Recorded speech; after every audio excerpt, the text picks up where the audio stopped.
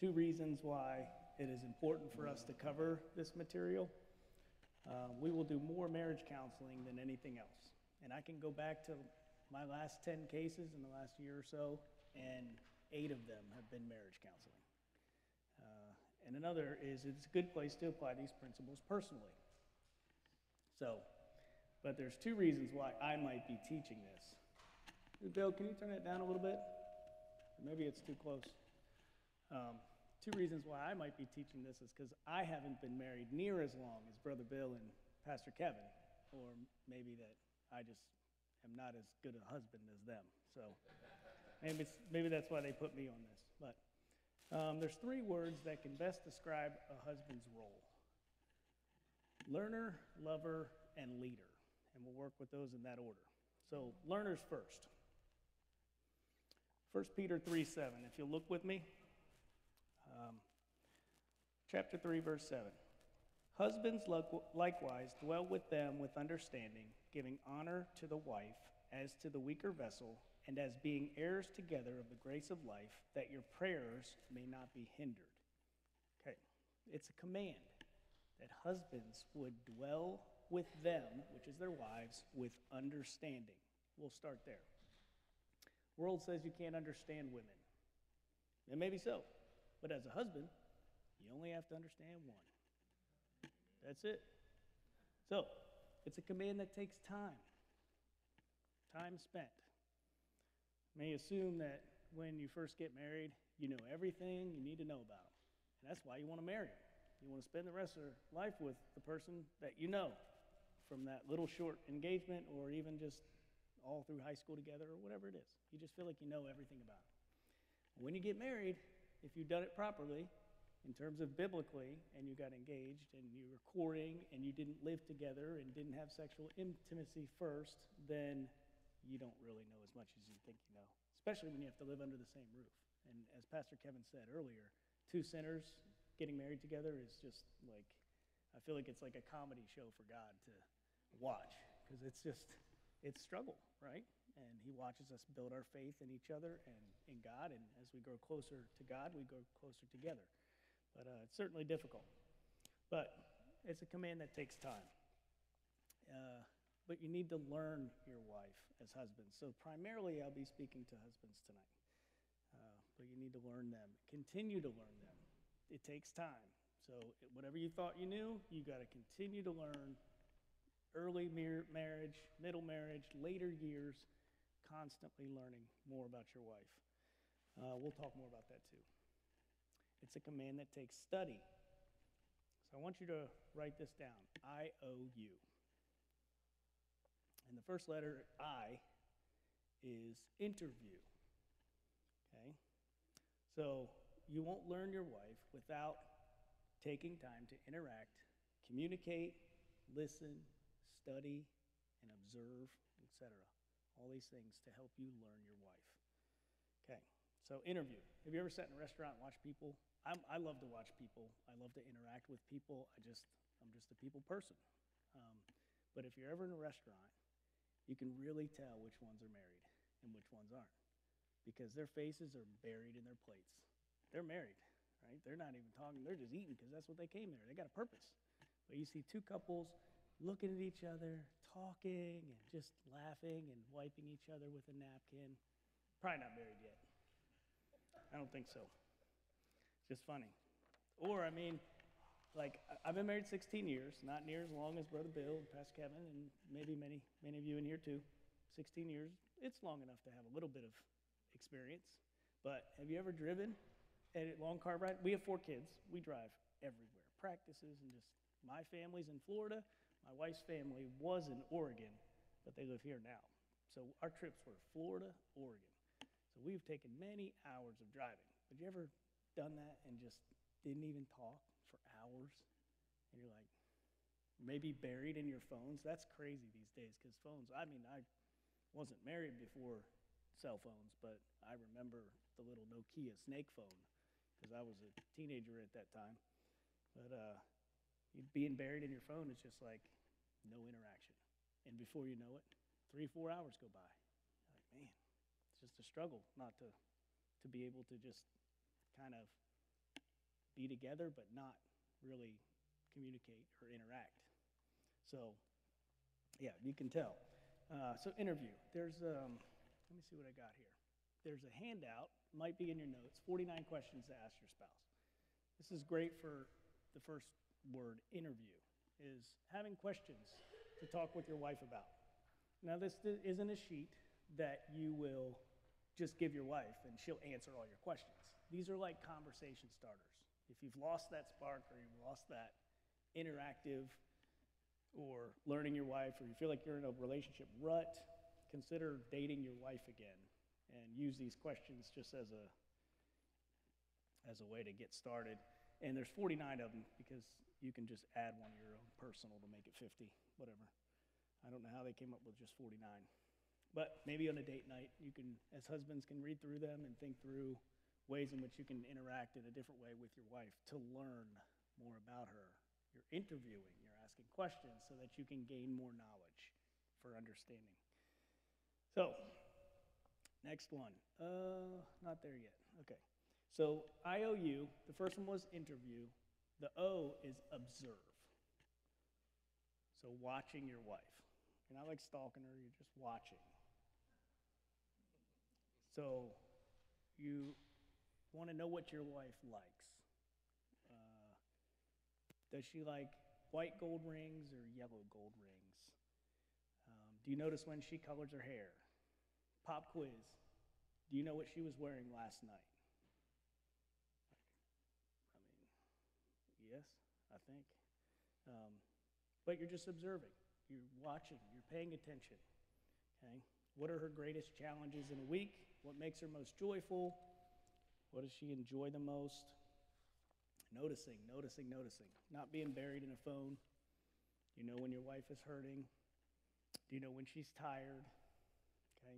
Just all observation for the purpose of learning.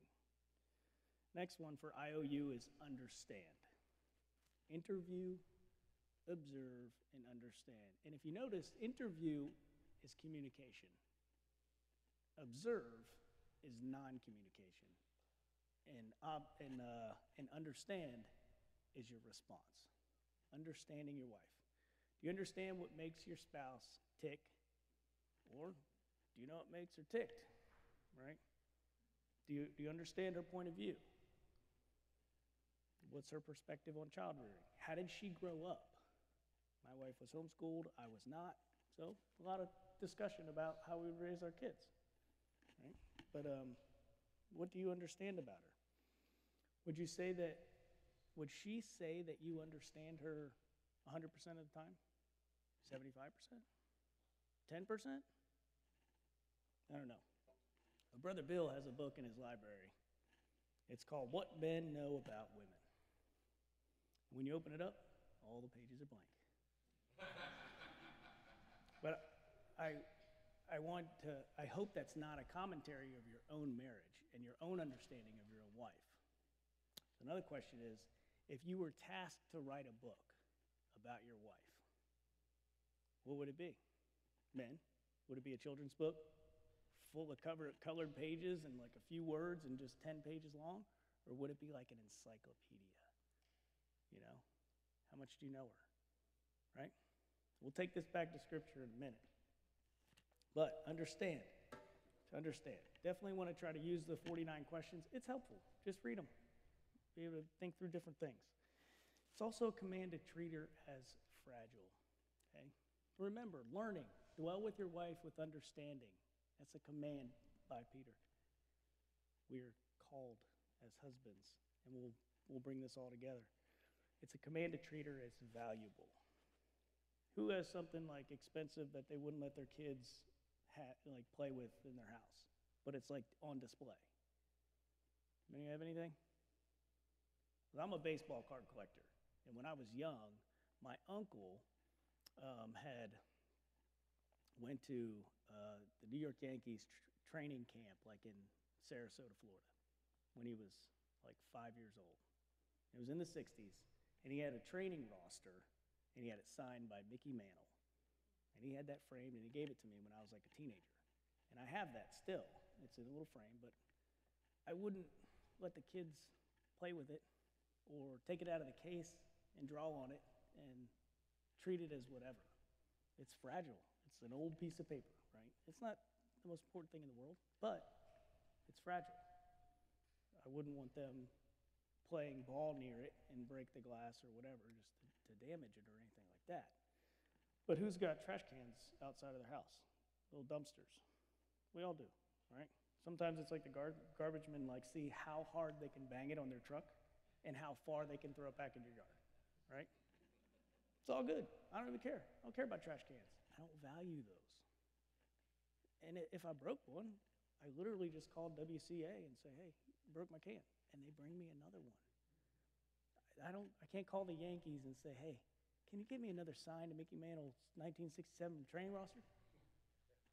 Not going to happen, right? So it's a command as husbands to treat their wives as fragile, as valuable, right? And the text says, giving honor to the wife as to the weaker vessel, okay? This was radical in Peter's time. Women were oppressed, discounted.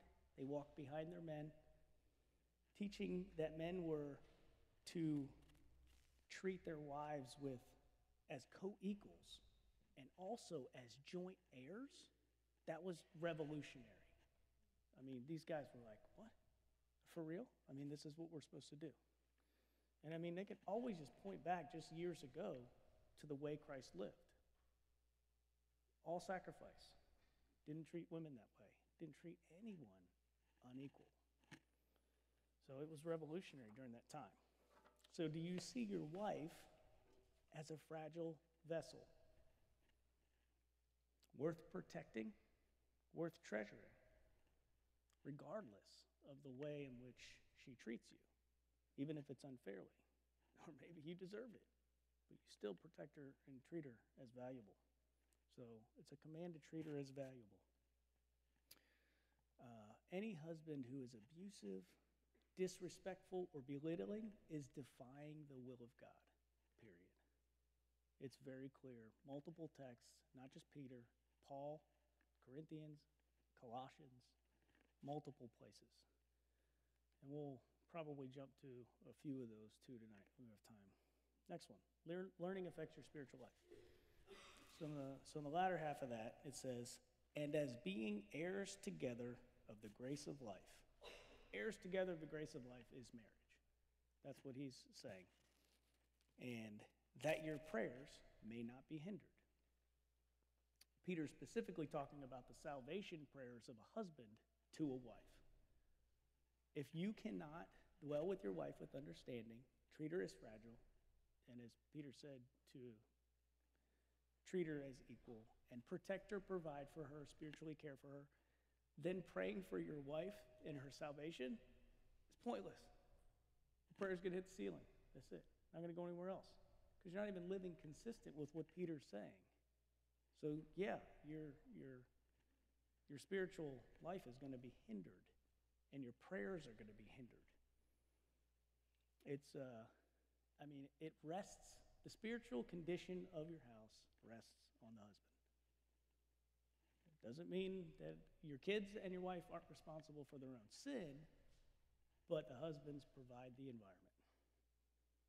Okay? So,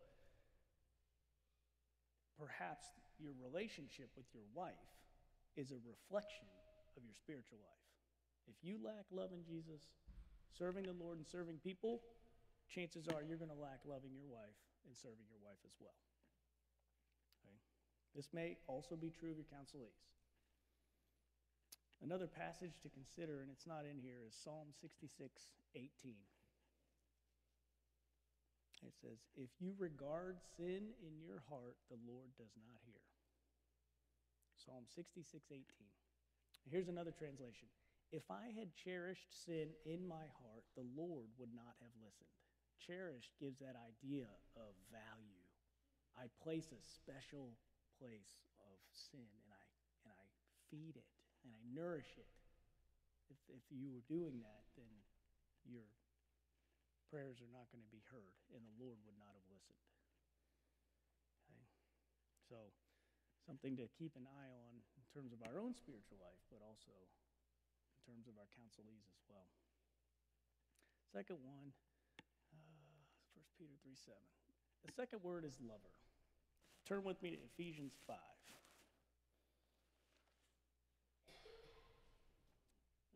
I do like this verse.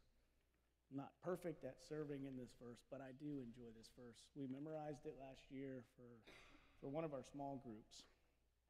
But we'll just read the first couple verses.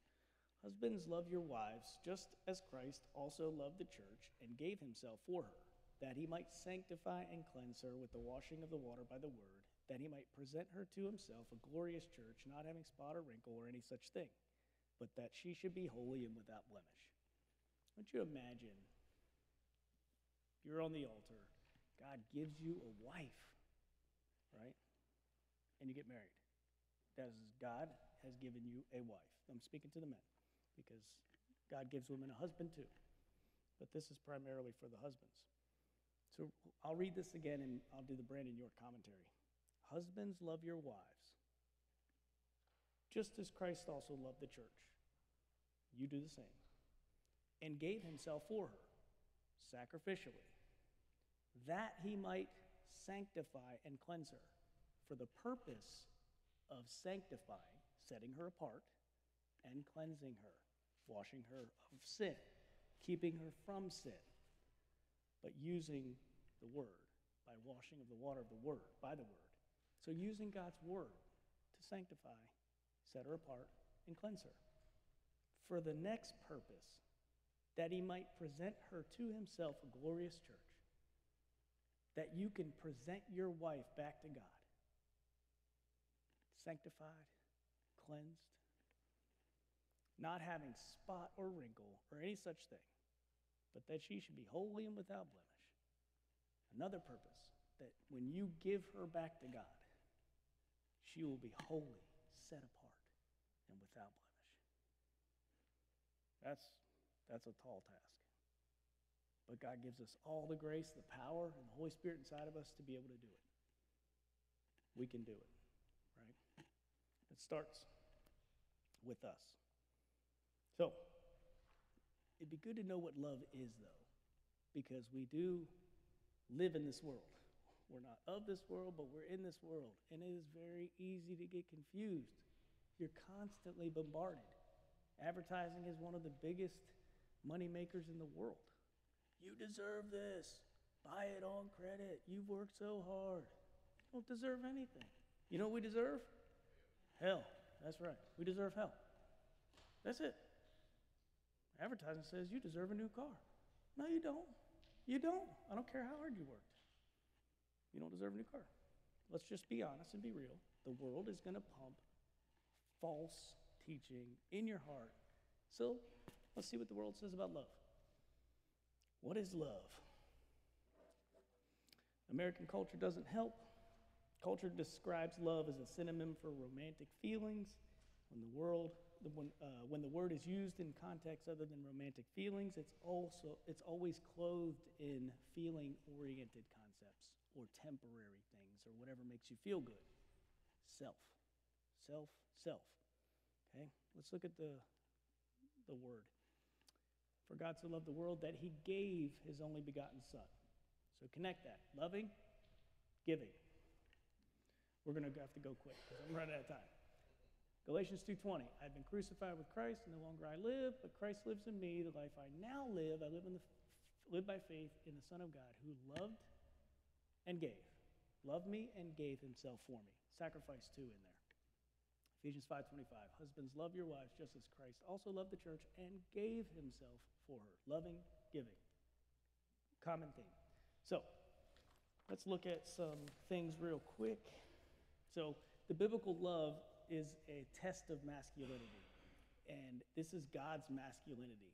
This is gentle, self-sacrificial, action, commitment.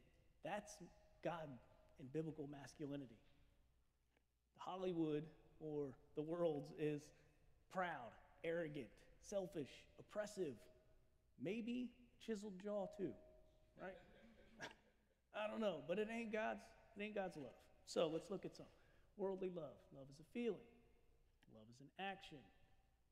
Love is all about me. Love is about all those around me. Love is based on what you've done for me. Biblically, love is unconditional, regardless. Love is a phase, temporary. God's love is a commitment. Love is about getting, worldly. Love is about giving. Love is about receiving. Love is about serving. I mean, I don't know about you, just in the last session with sex, when I first heard that, when I was going through school, I was mind blown. I couldn't believe it. I was like, are you for real? My whole life, I'm thinking the exact opposite. And I'm like, wow, God is so good. It's so consistent. And it's the exact opposite of the world. That's refreshing, right? But I was like, man, I was like 25 before I even heard that, you know. I'm 44 now, and I was like, wow, I'm glad I found that out before I got married. Because that would have been a disaster. And it's great. Keep going.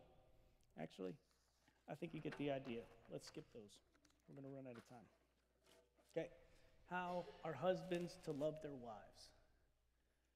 See if I got that on there. What degrees of love are we to show? First, did you have that chart on your paper? Was it all filled out? Good. So you've got all your stuff so far, right? I don't want to blow through stuff if you have stuff to write down. How are husbands to love their wives? What degrees of love? Number one, first. 1 John 4:19. We love him because he first loved us. So we show love first. We are the first ones to come back after a disagreement or an argument. We come back first. Demonstrate. For head of the household, we should be doing that. Next one. Most. Husband, love your wives. Same verse we just looked at.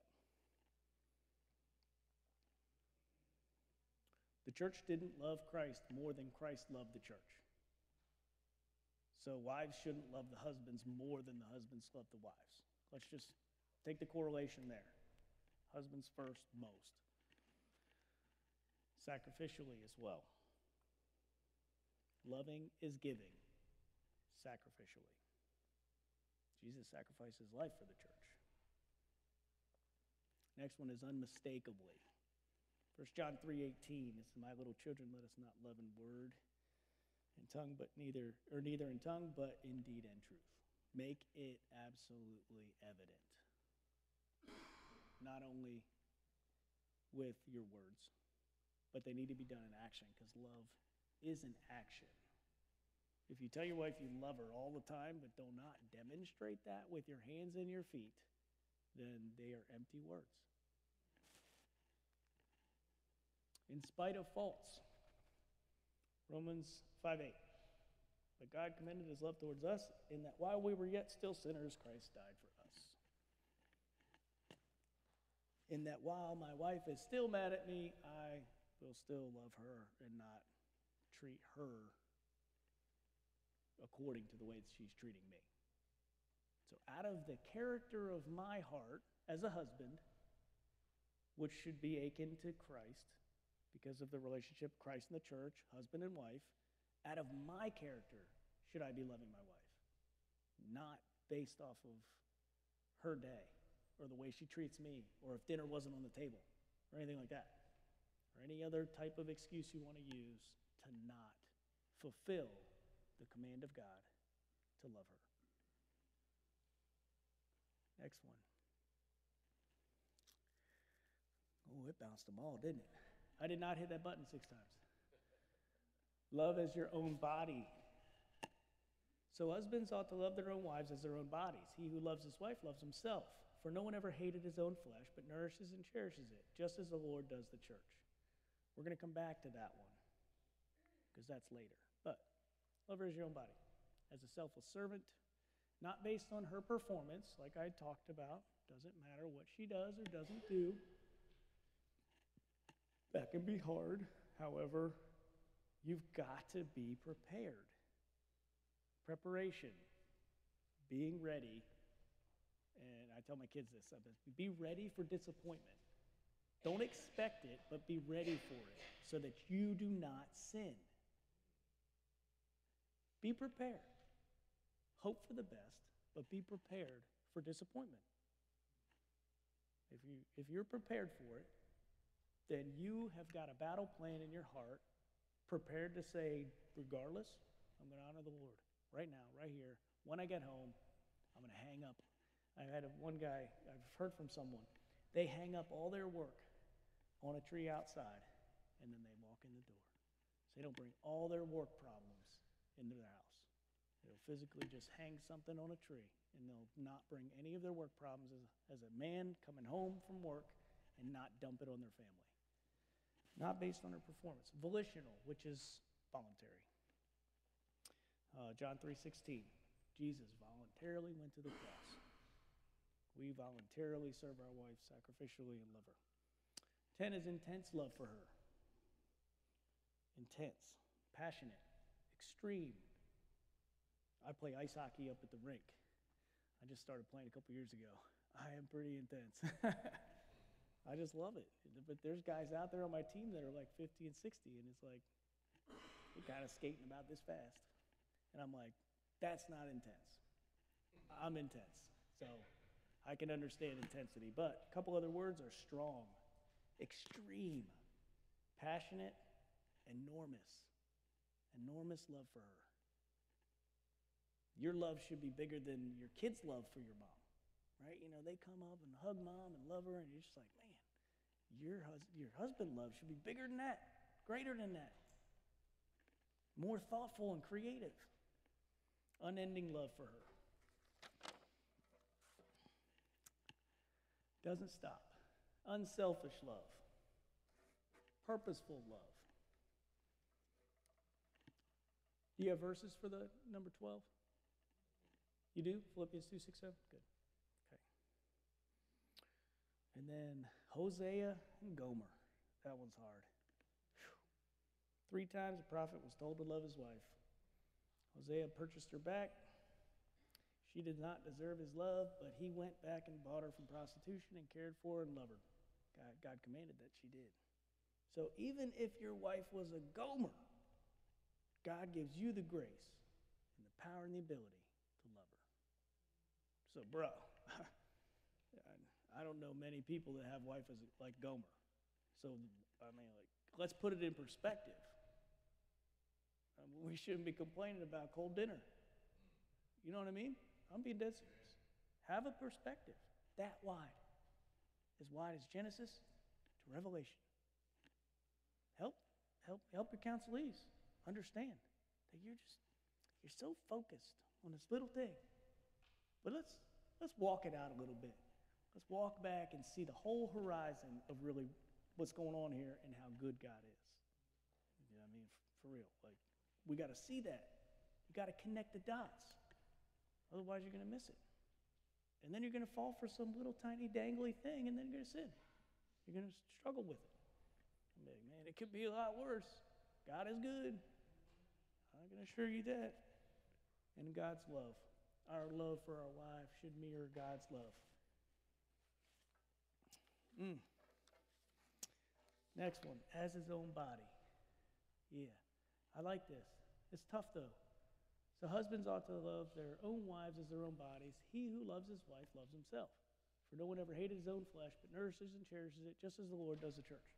I mean, I wake up, wash my body, and now that I have a beard, I even put beard oil in my beard. I'm like, I take care of myself. I don't even think about it because I do it every day, 44 years, right? Or maybe my mom did for the first 5. I would give credit where credit's due, but still. I do it so often, I don't even think about it. I don't even have to get creative. And Paul's saying, love your wife that way. You shouldn't have to think. You should be doing it just like you love your own body. And he says, he who loves his wife loves himself. That sounds tricky. But what Paul's saying is, you receive and bring great blessing to your marriage and yourself when you are following the commands of God to love your wife and learn your wife and keep her as fragile and protect her and provide for her. That is great blessing to you and your family. And also, it's a great blessing, albeit try not to make it a motivation for that, is when she walks around church. She glows.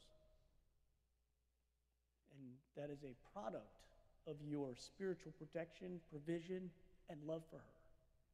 She doesn't look beaten up. Physically either, but she doesn't look spiritually beaten up. Or she's been belittled or not taken care of. But she is the crown of your spiritual provision. But that comes from God. We don't bring anything to the table. Paul says, I can't boast about any of that. Even the stuff I was doing was not boast-worthy and would not get me to heaven at all. So we don't boast on that, and it's not our motivation either. However, it's just a result of honoring the Lord in that area as his own body. So we'll go through that a little bit. To cherish, warm, gentle. And I tell counselees this, I'm like, it's so easy to do when life is good, when she's great, or easy to get along with, whatever, fill in the blank. It's easy to do. It's easy to cherish, to love and care and concern and provide. It's when times are tough. What is going to come out? Is it going to be your love for God that comes out in cherishing her and providing for her and being gentle, having gentle tones, careful in your words? Protect her spiritually, emotionally, physically. Help her around the house, assist with the chores. So I tell people this too. Some guys get home after work, long day, covered in grease, and they just want to veg out. Like, I worked all day. I'm like, yeah, your day just started. You go home, and now your spiritual work begins. Let's go. Let's get to it. Because that's the work that's going to last. The work during the day, yeah, provides you all the necessary things, and maybe even more than the necessary things. But you've never seen a hearse with a U-Haul attached to it. You ain't taking nothing with you. So make sure that spiritual work is good too. Don't veg out. There's no command there that says, oh yeah, after this time you can veg out. There's no command for that. There isn't. So, share life concerns. I can go back to the IOU and the learning.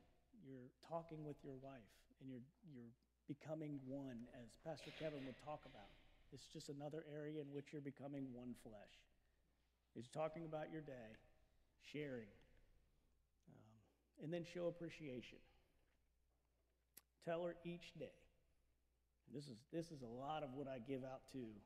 This is just a tagged homework assignment of thankful lists and ways in which you need to serve your wife once a day. So if we meet in 14 days, or if we meet in 7 days, I want 7 different things you did creatively, not something you do every day already. If you already do the dishes, that's not service. It is, but it's not what I'm asking for, because I'm asking for creativity. I want you to have to think about it. And I want it different, because you can't do the same thing all 7 days. That's like, you thought one day, and then the rest was just clockwork. I don't want that. Neither does the Lord. He doesn't want you to get into autopilot. So you gotta regain that stuff, because when you were dating your wife before you were married, you were creative. I know it. I was too. I was thinking all kinds of stuff to surprise her. I'm gonna do this. I'm gonna call my friends. We're gonna get all this stuff together, and man, we're gonna do all this for her. Doesn't happen when you're married. You kind of just lose that. So you got to redo it again. And you lose focus of that. So as counselor, you want to help them think through that stuff, to go back to dating your wife, loving her, showing her. Show appreciation. All right. Next one's nourish. Cherish and nourish, to feed and provide for.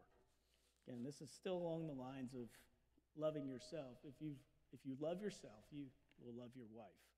And he who loves his wife loves himself. So, feed, provision. No price is too great if the need is great. Just as you would for yourself. intellectual well-being, social well-being, spiritual well-being. Begin conversations with the intent to listen. Listen to understand, not listen to speak.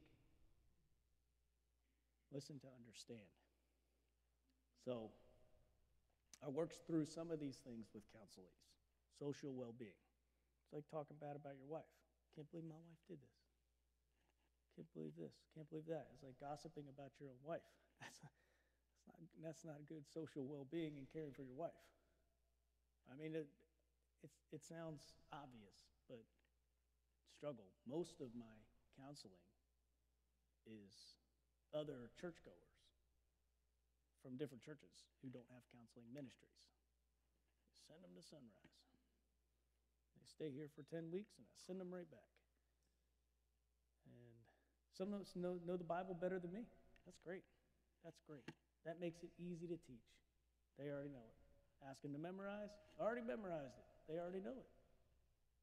So what's the problem? It's a disconnect between knowing the Word and believing the Word. You do what you believe. That's for sure. You do what you believe. So you know the Bible, but you ain't doing it. You got to trust the Lord. You trust in Him and not your own understanding for life. So, getting people to rubber meet the road. That's what I do. That's what God does through me. I don't do anything. I just share the Word. It's such a blessing. I love it. Love what I do. And I'd love to see the light bulbs and people be like, wow. Just like the first time I heard from last session. I was just, wow. Amazing God. And I'd love to see that in people. Their light is under a bushel. That's what it is. You're just kind of breaking that bushel off. Just saying, don't hide it. Just helping them see the light. Overcome bitterness or the tendency toward bitterness. That's Colossians 3:19. Let me read that. I like it. Let me find it. Here we go. All right. That one I did not have pegged yet. Husbands, love your wives and do not be bitter towards them. But you notice in verse 18, there's one command for the wives. Submit to your own husbands as fitting to the Lord. Husbands have two commands. Love your wives and do not be bitter. Or, if you like it better, bitter not with your wife, right? It's a command. Another word for bitter is frustrated or irritated as well. Two commands. It was the same situation in Colossians that Paul was talking to as Peter, 1 Peter 3. It was countercultural to treat them as equals or respect. It was countercultural. This stuff is just like crazy to them. But this is what he says. Don't be bitter towards them. So here's a good way to counteract or fight bitterness. 4 promises of forgiveness. And it's not surprising when I'm in counseling and I ask them, one of my questions in the beginning of the data gathering is how often do you seek forgiveness from each other? What? It's just a foreign concept. I'm like, but you're saved. So you would understand what forgiveness means, right? And you sin, like me. I'm looking in the mirror every day that needs forgiveness. Why is forgiveness not a regular part of your vocabulary? So we work through forgiveness. This is a great, great tool. I promise not to bring the matter up to use against you. And actually, in the 3rd week, I'll be speaking on forgiveness next month. Fantastic. It's one of my favorite. I promise not to bring the matter up to use it against you. I promise not to bring up the matter to anyone else, which would be gossip. I promise not to dwell on it, which is rehashing what happened over and over and over. And the last one is I promise to treat you as if the sin never happened. This is difficult and it takes time. It takes time. Because there will be some sins that you'll never forget. But God doesn't call us to forget. Forgiving is not, it can take place without having to forget what happened. And we'll talk about that next month. But this is a good way to overcome bitterness. The last word is leader. Learner, lover, and leader. So Ephesians 5:23 through 25, for the husband is the head of the wife, as Christ is the head of the church, and he is the Savior of the body. Therefore, just as the church is subject to Christ, so let the wives be subject to their own husbands in everything. Here is wives, just as a side note, wives want husbands to lead. Begging for it. God has placed this responsibility on the husband, but not to dominate. Here's a couple things that a counselee wrote years ago. It says, in our home, the husband's word is law. In our home, he doesn't have to do anything he doesn't feel like doing. He shouldn't be asked to do anything by his wife either. His responsibility consists of going to work and paying bills. He shouldn't be asked to do anything or go anywhere. He should not buy anything or fix anything or help the wife with anything. The wife should fix anything that's broken or needs to be fixed. She should not go outside or do anything other than household responsibilities. She should not use the telephone when he is home, nor be on the telephone when he's trying to call her. She should do all the gift buying for family and friends. She should never be tired or ill or busy. She should never take the blame for anything that goes wrong. She should never notice when she's sinned against. She should keep all the house in order and all the laundry and mending done. She should always have delicious snacks available at all times. And she should have meals ready when husband's ready, but not expect him to tell her when that is. And she should make all the sexual overtures, but only when he's in the mood. That was one counselee's kind of take on her house, because her husband's law. I've heard a few of those in counseling. Not all of them for sure. But I have to agree, man. Delicious snacks all the time. I'll tell you, that should be law. I read that and I was like, what was wrong with that? That's good. I enjoy that. But that's dictatorship. That's not leading as a husband like Christ. So leadership is not a dictatorship, but as a manager. And I love this passage. It's not up there, and it might not be on yours, but it's Matthew 21 through 16. Is that on there? It should be right next to manager. Okay. Matthew 21 through 16. I'll paraphrase it real fast. It's a parable of the laborers. You have a gracious landowner. Goes out, grabs laborers in the beginning of the day. He agrees with them that they're going to work a full day, 12 hours, 6 a.m. to 6 p.m. for 1 denarius. That's 1 day's wage. Well, then he goes back to the market and grab guys at 9 o'clock, at 12 o'clock, at 3 o'clock, and then with 1 hour left of the day, he goes back to the market, and there's still people there wanting to work. And he goes, why are you still here? He's like, we haven't found any work. He goes, go to my vineyard. I'll pay you what's right. And he says that like 4 times to the guys at 9, noon, 3, and 5 p.m. He says, I'll pay you what's right. I'll pay you what's right. He sends them out. And at the end of the day, you can see this is where the people perk their eyes up when Jesus is telling the parable. When he says, and now he begins to pay them with the last, then the first. Because he could have paid the first guys and they would have left. But he wanted to make sure the first guys knew what he was doing. So he paid the guys who had only worked 1 hour, a full denarius, a full day. And so the guys who worked all day were like, I'm going to get paid more. They're all excited, right? And he gets to them, and they only got 1 denarius.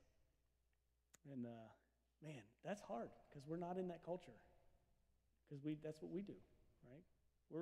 A lot of us have performance-based pay.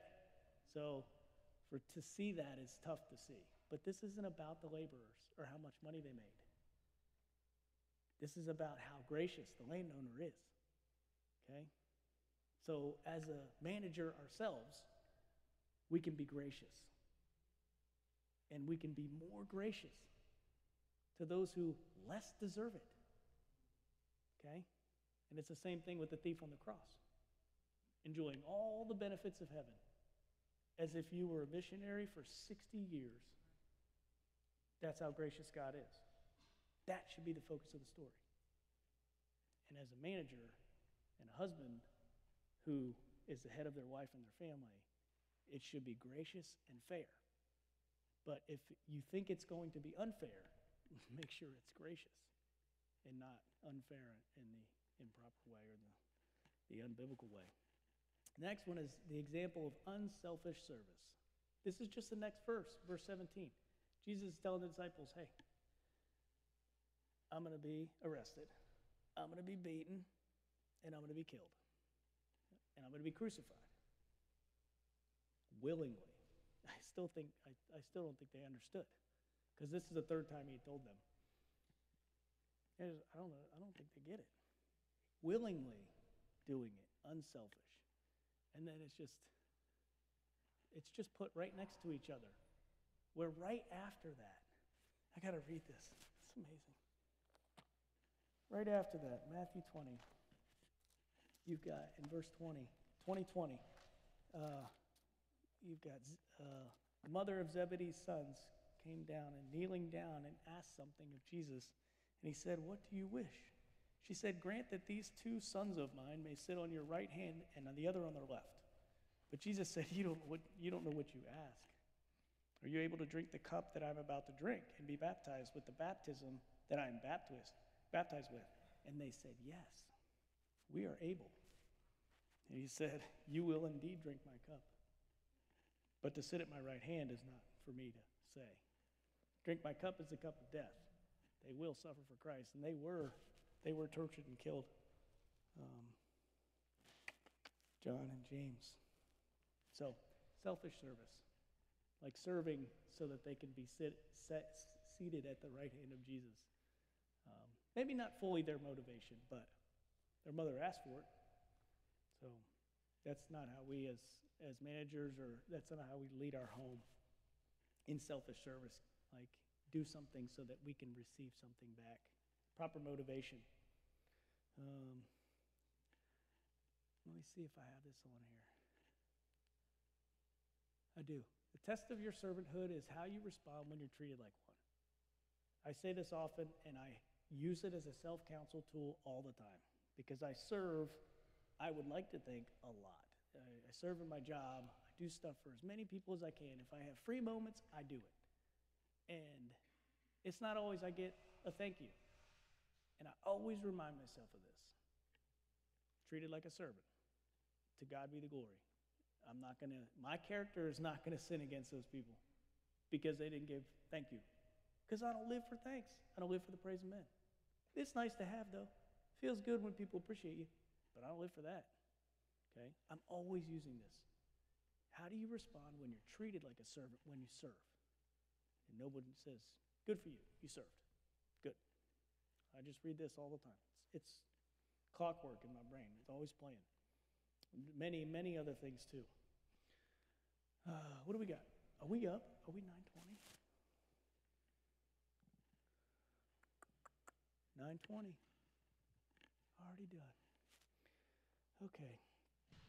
You probably still have some blanks. So the test of your servanthood is how you respond when you're treated like one. Here's a couple examples. We were going to walk through those. Just a situation. Do you have those on there? Okay. You can fill them out. The selfish leader is going to be doing things for themselves. I put down children bickering in front of the TV. I just turn the TV off, go to bed, go do something else, go outside and play. You value peace. You want peace. You want bickering? You just value peace. You don't care about them. What does a servant leader do? You're going to sit them down and teach them. So, we could take them right to James 4. Where do wars and fights come among you? James 4, 1 through 6. And sit them down and, hey, okay, well, let's teach them. Sharing, kindness. How does Jesus feel about what you're watching and you're bickering in front? Because Jesus is sitting right next to you. He's here too. He's in the room. So, decision to buy a car. Selfish leader. You're going to buy one for your own and not think about the needs of the family. I've always wanted a 2-seater sports car, right? Whatever. Servant leader is going to needs of the family above his own.